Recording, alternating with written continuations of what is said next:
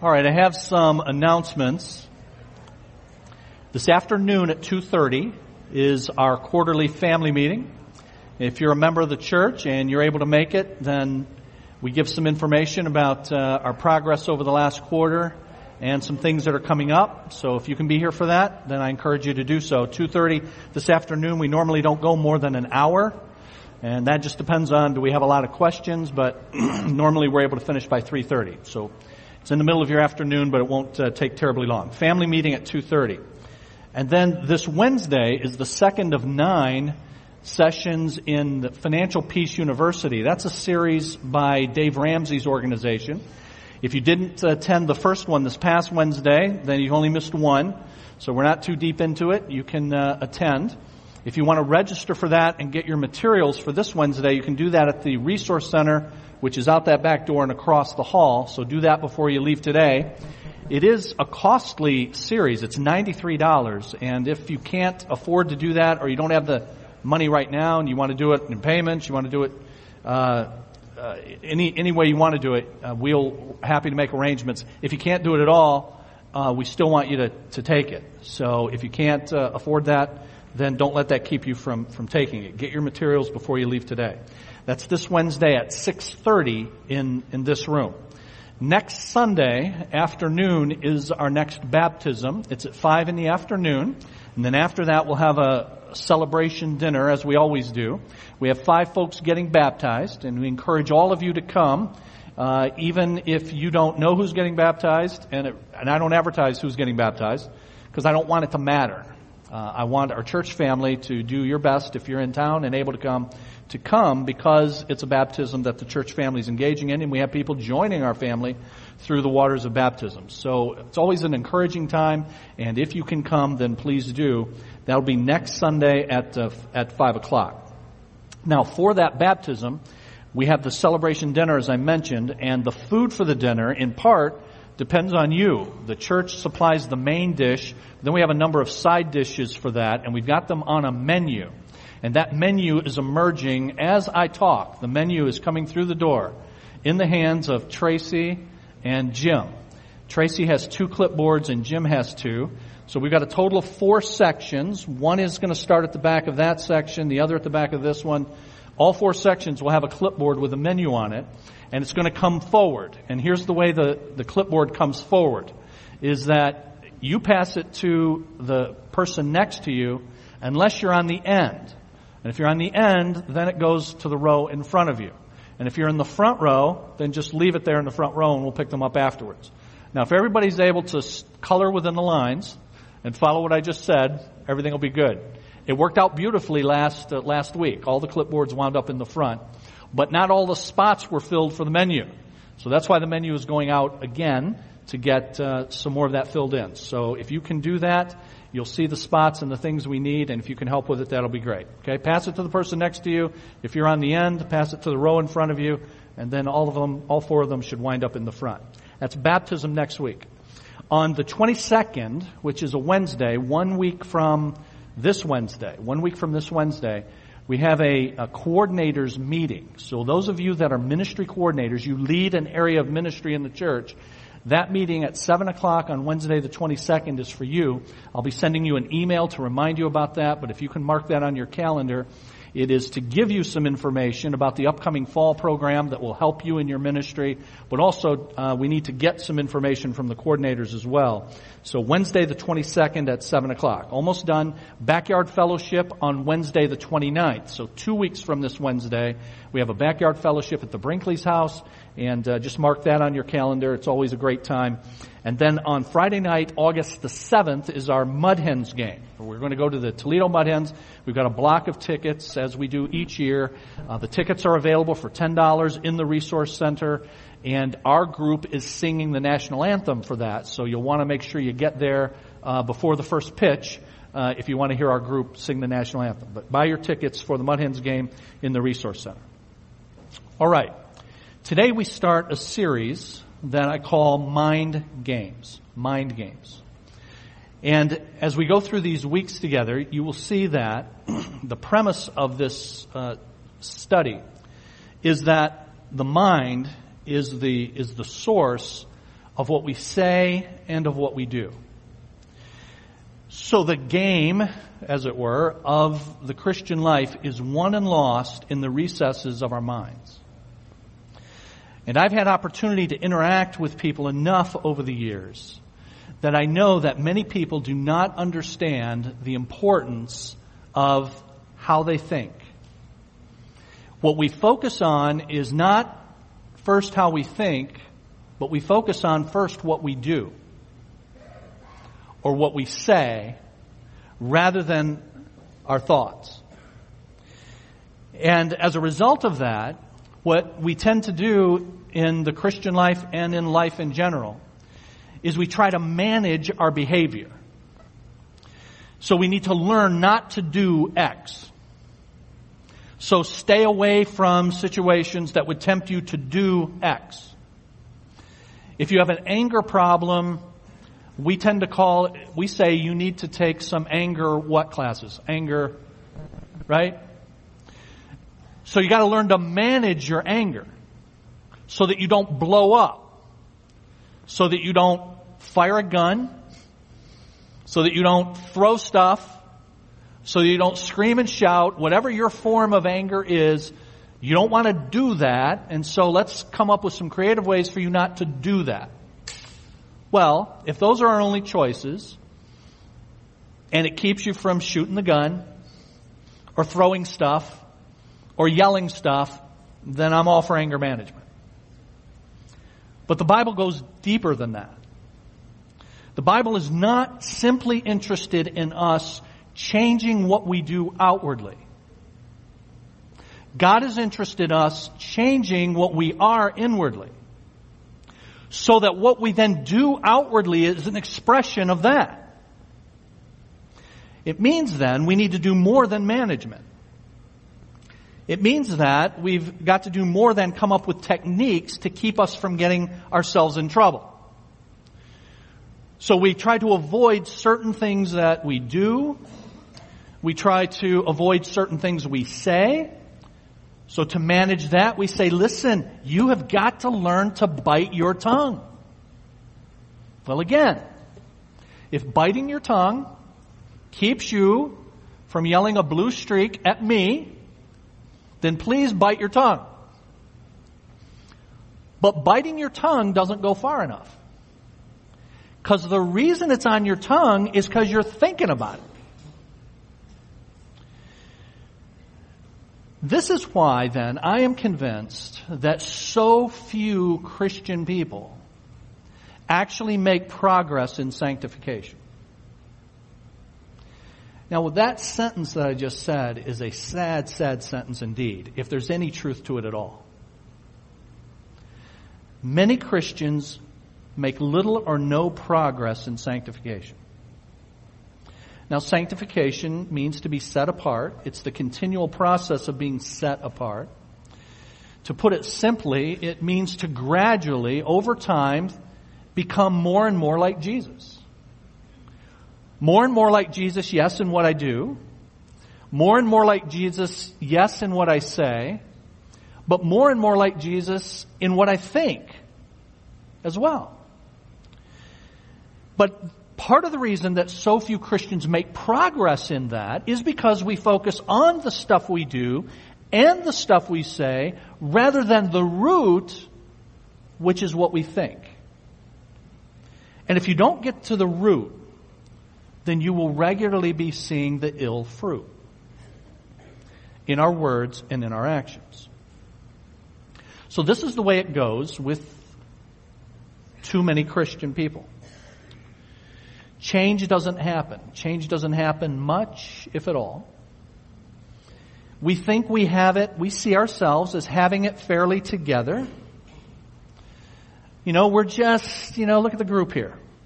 We're just all fairly average middle-class people who every now and then need a little bit of an adjustment. So God, church, are kind of like a weekly visit to the chiropractor. I get a little out of sorts, so I need an adjustment. Now, the chiropractor, though, knows that you've got actually bigger problems than you think. because he actually gets to do like an exam, an x-ray, and he sees that you have scoliosis. And he sees how bad your scoliosis is. And does it come as a surprise to you to know that scoliosis is actually a Bible word? It actually comes from a Greek word used in your New Testament. And it's translated corrupt in Acts chapter 2 and verse 40. It's translated crooked in Philippians chapter 2 and 15. So scoliosis is actually a Bible word. And your chiropractor knows you need actually more than you think you do. And God knows that you need more than you think you do. If all we think we need is a little tweaking so that I don't fly off the handle, so that I don't do that particular thing. So here's what happens then, friends. When outward conformity is good enough for us. So outward conformity, I can hang with church types like you all, and I can conform pretty much to the environment. I know what the limits are. I know the stuff I should say and I shouldn't say. So you'll keep me in check and I'll keep you in check, and that's all fine. But when outward conformity then is good enough, then it leaves whole categories of sin completely untouched. Categories like sins of attitude, sins of thought, of word, sins of omission. And as a result then of that, Christianity becomes ugly. Because it's just a bunch of people who get together. They still gossip. Lord knows. They gossip to high heaven. But that's not as bad as what the world does, right? The world does really bad stuff. They do bad things. I read the paper and I watch, the news. And look at all the bad things they do. We don't do those things because we're focused on things you shouldn't do. We don't do them. At least not that much. So we don't do them. There are things, the world says. We don't say them. If nothing else, we've learned to censor our mouths. So the kind of stuff you'll hear in the world coming out of the mouth of somebody's, you guys didn't hear it when you were doing Cafe Community. And if you did, let me know. But you didn't, right? We know how to conform. But when outward conformity is good enough, friends, I am telling you, Christianity, it is a pale reflection of what one Christianity is to be, and Christianity actually becomes ugly. Because it's people who get together, they've got this outside veneer cleaned up, but there are still these heart issues that keep revealing themselves and manifesting themselves. And the world sees that, and they go, why would I want that? Christianity becomes ugly, and the Christian life becomes stale. I really got nothing else to grow into, right? We all kind of know the lingo. We all know the routine. You show up at church. You know how to interact. You know how to look. You do all of that. You avoid the big outward behavioral sins for the most part. The big outward and obvious verbal sins for the most part. And then as a result of that, we figure we're okay. It's good enough.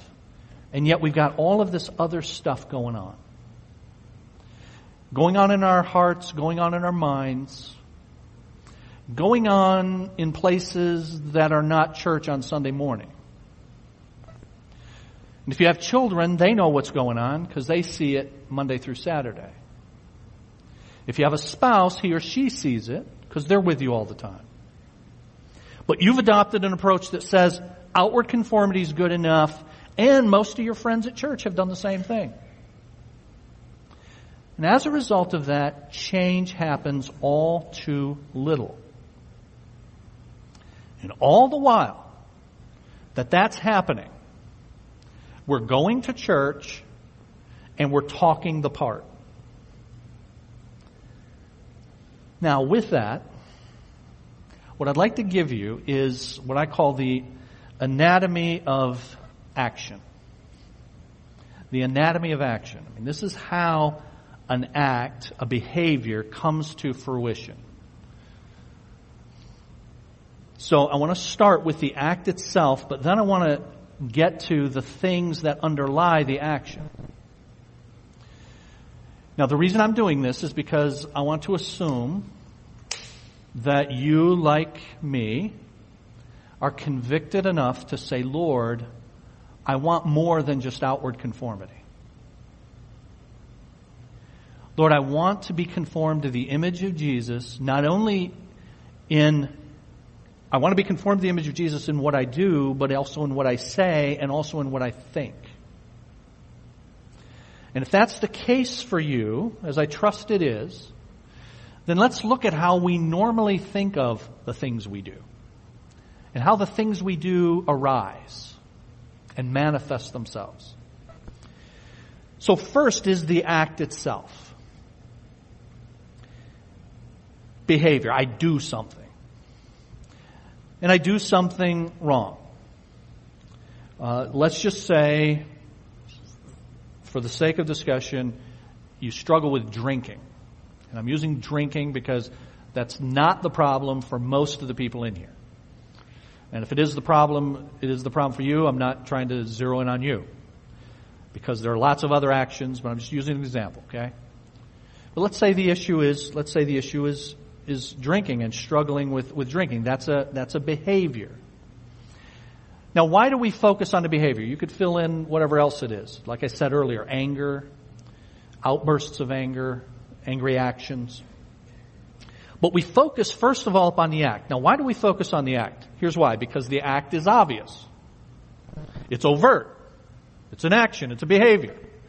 So we focus on that because that's what we see, and also it's what other people see.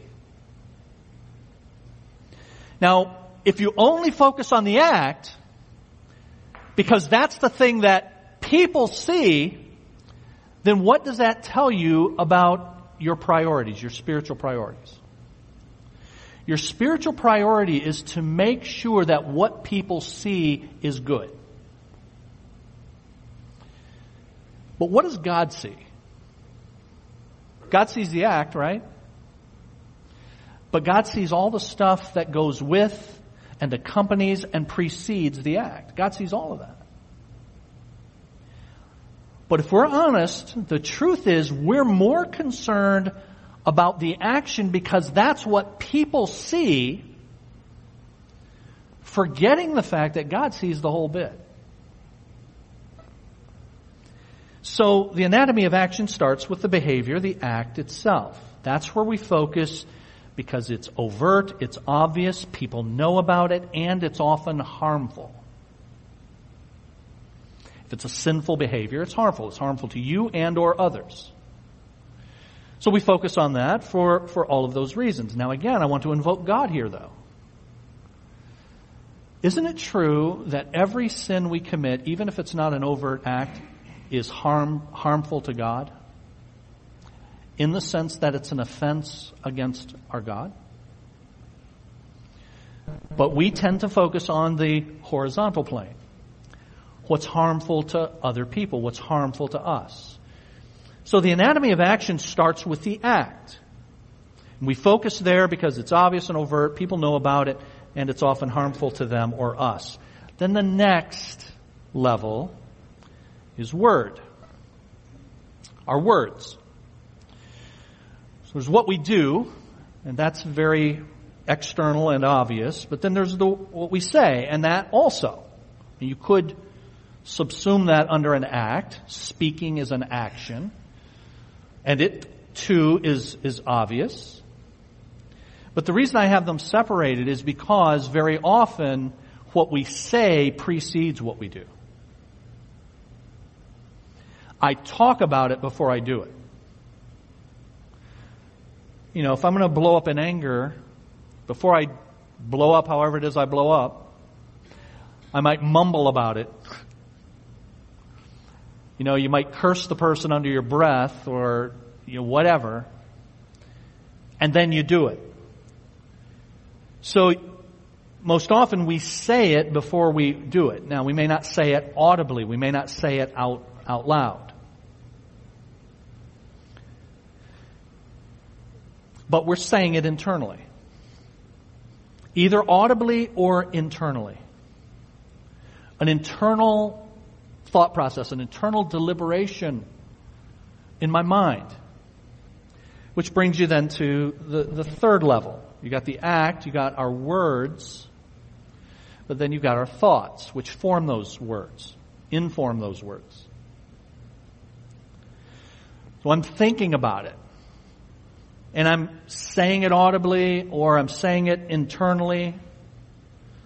But that's all because I'm thinking the way I'm thinking. And then there's actually another level. Many of you probably thought we were done with the act and the word and the thought. But there's actually another level, the deepest level, which are my desires. Because my desires inform my thoughts inform my words, and my words, whether audibly or internally, precede my actions. So if you really want to get to the root of it, rather than just dealing with the outside and the external actions, you got to get to the root, which are our desires, which feed our thoughts, which inform our words, which precede our actions. Now, I've just been yapping here for 30 minutes. And you may be thinking, he's making all that up. Because we haven't opened the Bible as yet. But if you have your Bible, take a look at James chapter 4. And verse 1. What causes fights? But it's not just left at fights, it's fights and quarrels.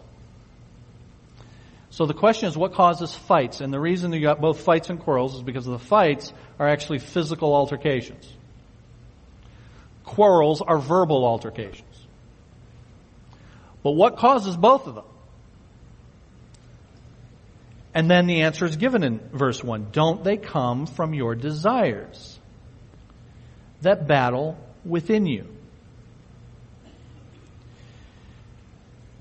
Verse 2 says, you want something, but you don't get it. Now, the want and the desires, those are related. I desire something, I want something, I don't get it, so then that results in tension, which often manifests itself in quarrels and maybe even fights. But notice the root is the desires. Now, the quarrels are words, but then you've got thoughts, and I do admit James here doesn't give the 4-point hierarchy here of the thoughts. He goes from the desires straight to the words and then the actions. But thought is going on all of that time. I want something and I have to be thinking about it because verse 2 says I don't get it. I mean, I deserve whatever it is. And I'm thinking to myself, I haven't gotten it. So as a result of that, I yell at you, I say something unkind to you, I fight with you. And so, verse 2, you quarrel and you fight. You do not have because you do not ask God, and when you ask, you do not receive because you ask with wrong. Now notice again the relationship of wants and desires. You got wrong motives. And you want to spend what you get on your pleasures. So here's what James is saying.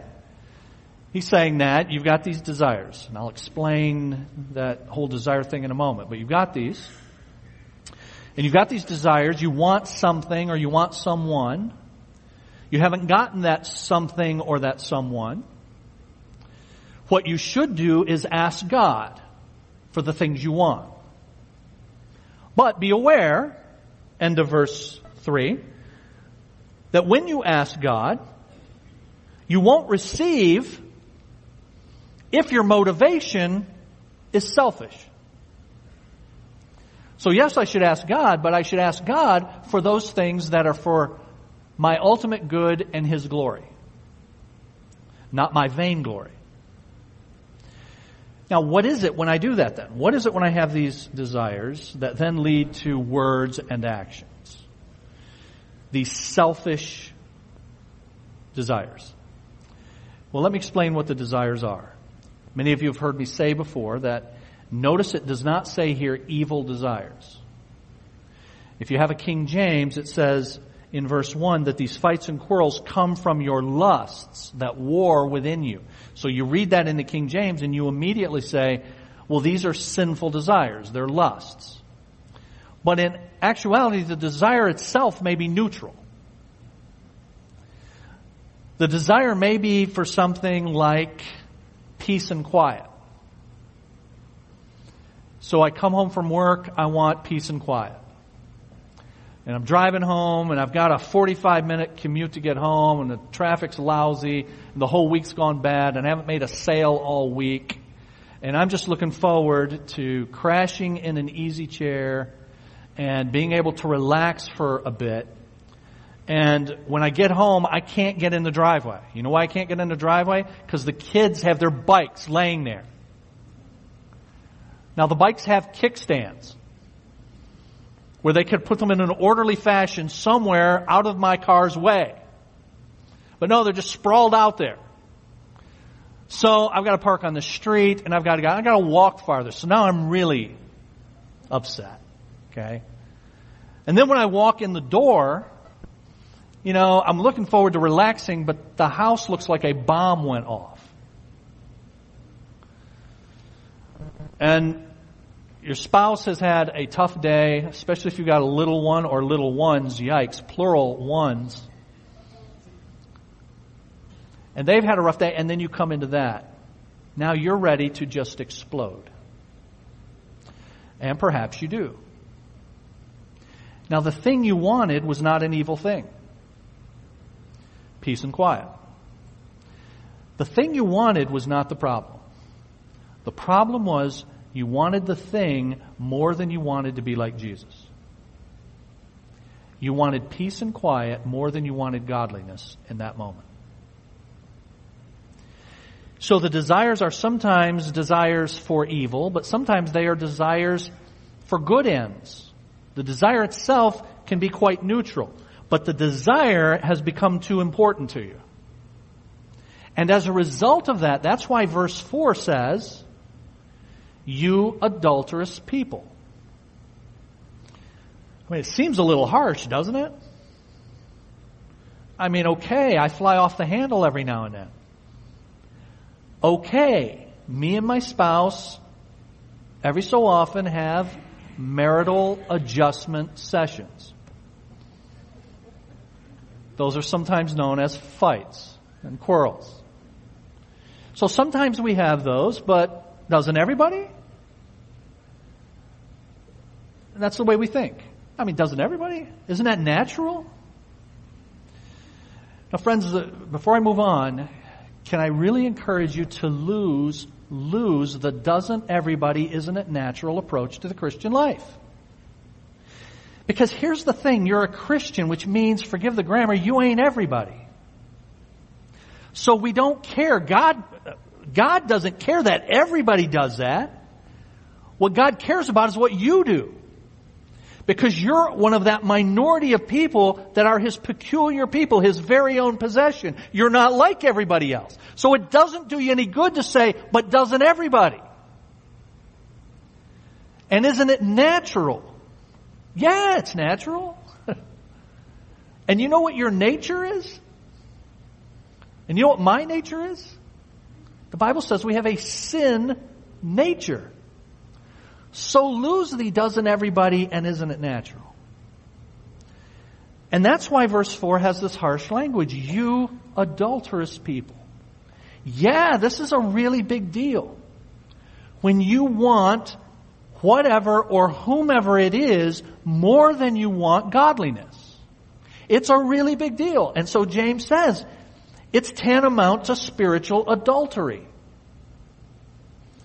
And says, do you not know, verse 4, that friendship with the world is war, enmity against God?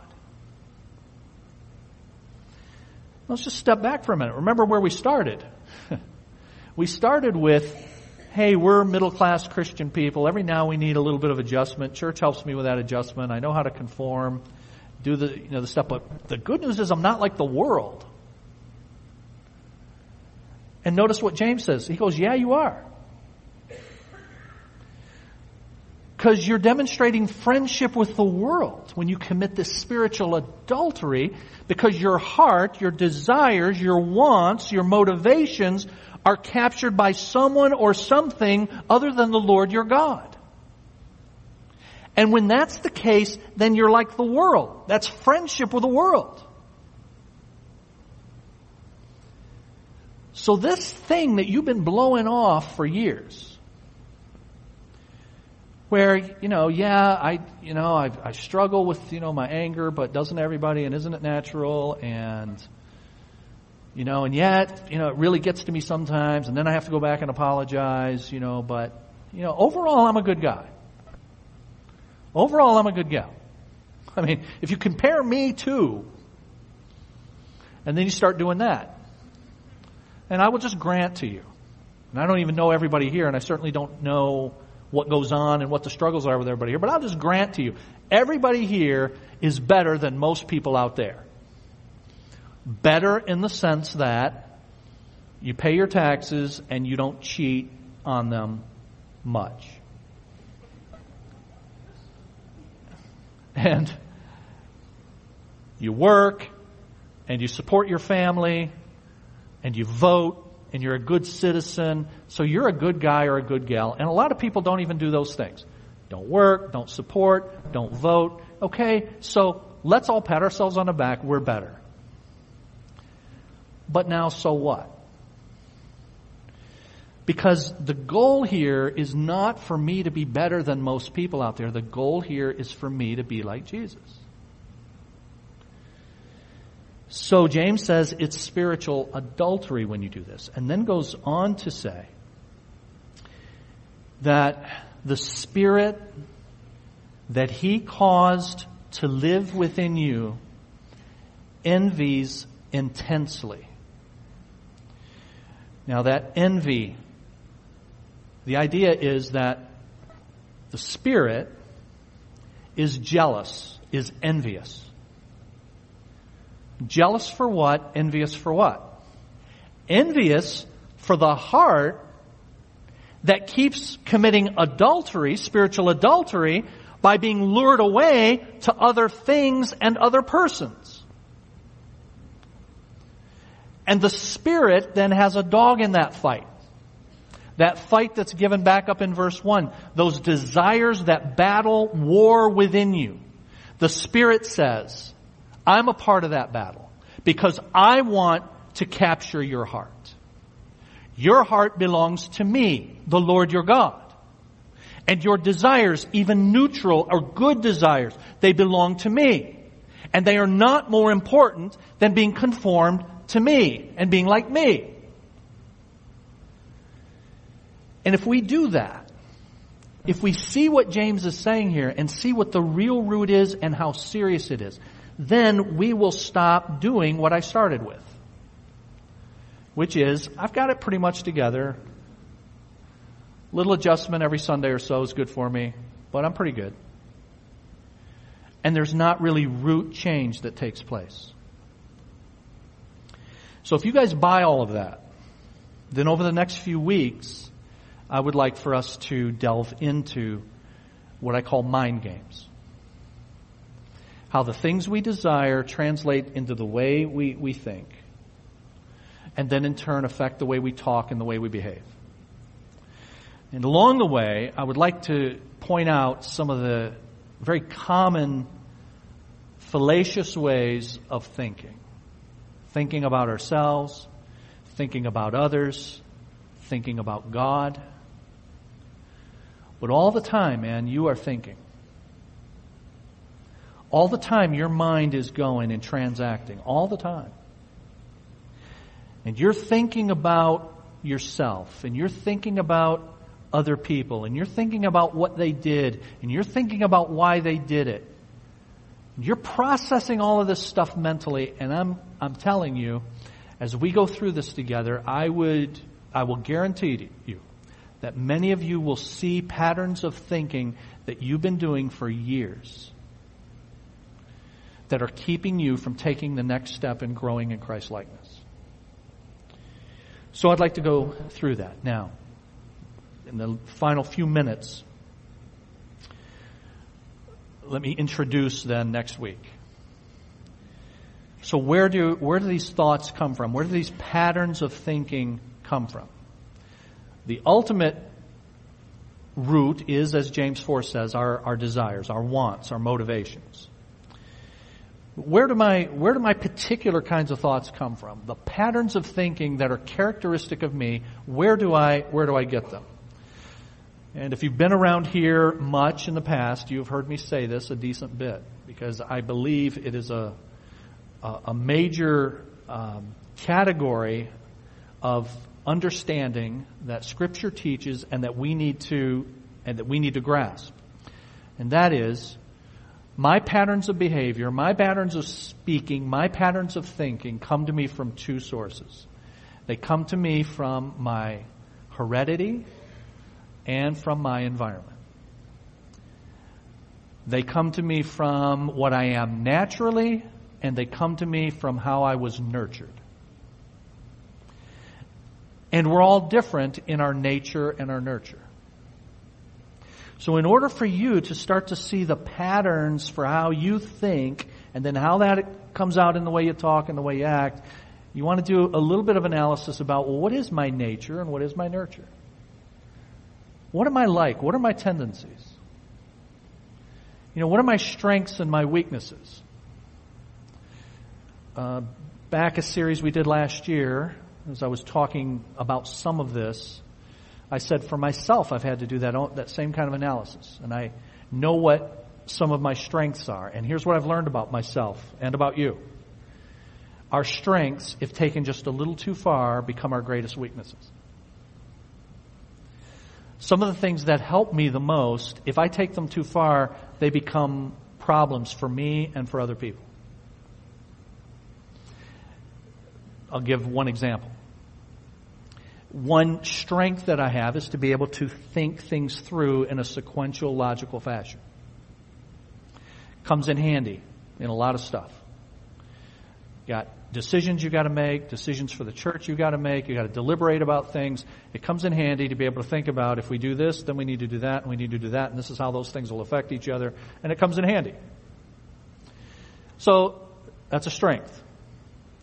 Now, that taken too far can become a weakness. But for today, I just want to leave it at the strength. I don't want to talk about the weakness. All right, fine, I'll talk about the weakness piece of it. But you see, we all think differently. And over the years, I've tended to think that everybody thinks that way. So I get together with people, and I talk about something, and I go through this thing, and then they're not getting it. And so all I need to do is repeat it again, right? But this time, repeat it with a little more oomph. All right, did you hear what I said? Here are the 5 things we got to do, all right? And then if you don't get it that time, then the 5 things we got to do, okay? And then the person's like, dude, you're mad at me. And I'm going, yeah, you're right. But you see how that goes. Something that's a strength can easily become a weakness. So you've got to have that self-awareness. I've got to have that self-awareness about what I'm like naturally. But then there's also what I've seen modeled in front of me in my environment, nurtured. And some of you have grown up in environments where your first reaction to something that could go wrong is to conclude it will go wrong. So you lived with a bunch of people who worried all the time. Well, now you've learned worrying behavior. Now you put those natural tendencies with those nurturing tendencies, and you're going to have particular temptations in your desires, in your thoughts that come out in your words and in your actions. So over the next few weeks, I would like for us to look at the mind games that go on. The battle for the Christian life is ultimately won in the heart, but it's expressed in the way we think. The desires of the heart are expressed in the way we think, and that comes out in the way we talk and in the way we act. So instead of taking it backwards, which is what all of us do, start with the behavior, because that's the most important, because that's the most harmful, because that's what people see. Or instead of looking at the words and just learning how to manage that and to bite your tongue, because that comes out and everybody sees it and they all know I'm a jerk, and I don't want people to think of me as a jerk, and I don't want to hurt people with my words, and so I got to learn not to do that. Instead of focusing on the actions and the words, we want to focus on the thoughts and the desires that give rise to those thoughts. Let's ask God to help us this week. I hope, if nothing else this week, we will all be more mindful, no pun intended, but more aware of the fact that we are transacting and thinking all the time, and that the battle of the mind is paramount. So think about how that affects your interactions with people. Think about how that affects your personal well-being this week. When you start to descend into melancholy, depression, I don't mean clinical depression, when you start to descend in that this week, start thinking about thinking. Start thinking about how I'm thinking and how it takes me there. Let's ask God to help us. Father, thank you for instructing us in your book that knows the thoughts, is able to discern the thoughts and intents of the heart. We thank you for the Word of God, because indeed it is your Word. It is the Word, the written instruction of God omniscient, who knows all things and all people and all hearts and all circumstances. And you have written a book, though its last page was penned nearly 2,000 years ago, that is as relevant today as when it was first written, because it comes from the mind of God. And Lord, because your mind is expressed there, then it knows my mind and what I am like and what I need. And so, Lord, thank you for that. I pray that you will help us this week to think about our thinking, and help us in the weeks ahead to be able to pinpoint the particular ways that each of us thinks and that cause us internal turmoil and external turmoil with one another. And as a result of that, may we truly then begin to grow. May we truly begin to be set apart. May we truly begin to see progress into becoming more like Jesus. Yes, in what we do. And yes, in what we say. But rooted in what we want and what we think. Go with us this week, we pray in Jesus' name. Amen.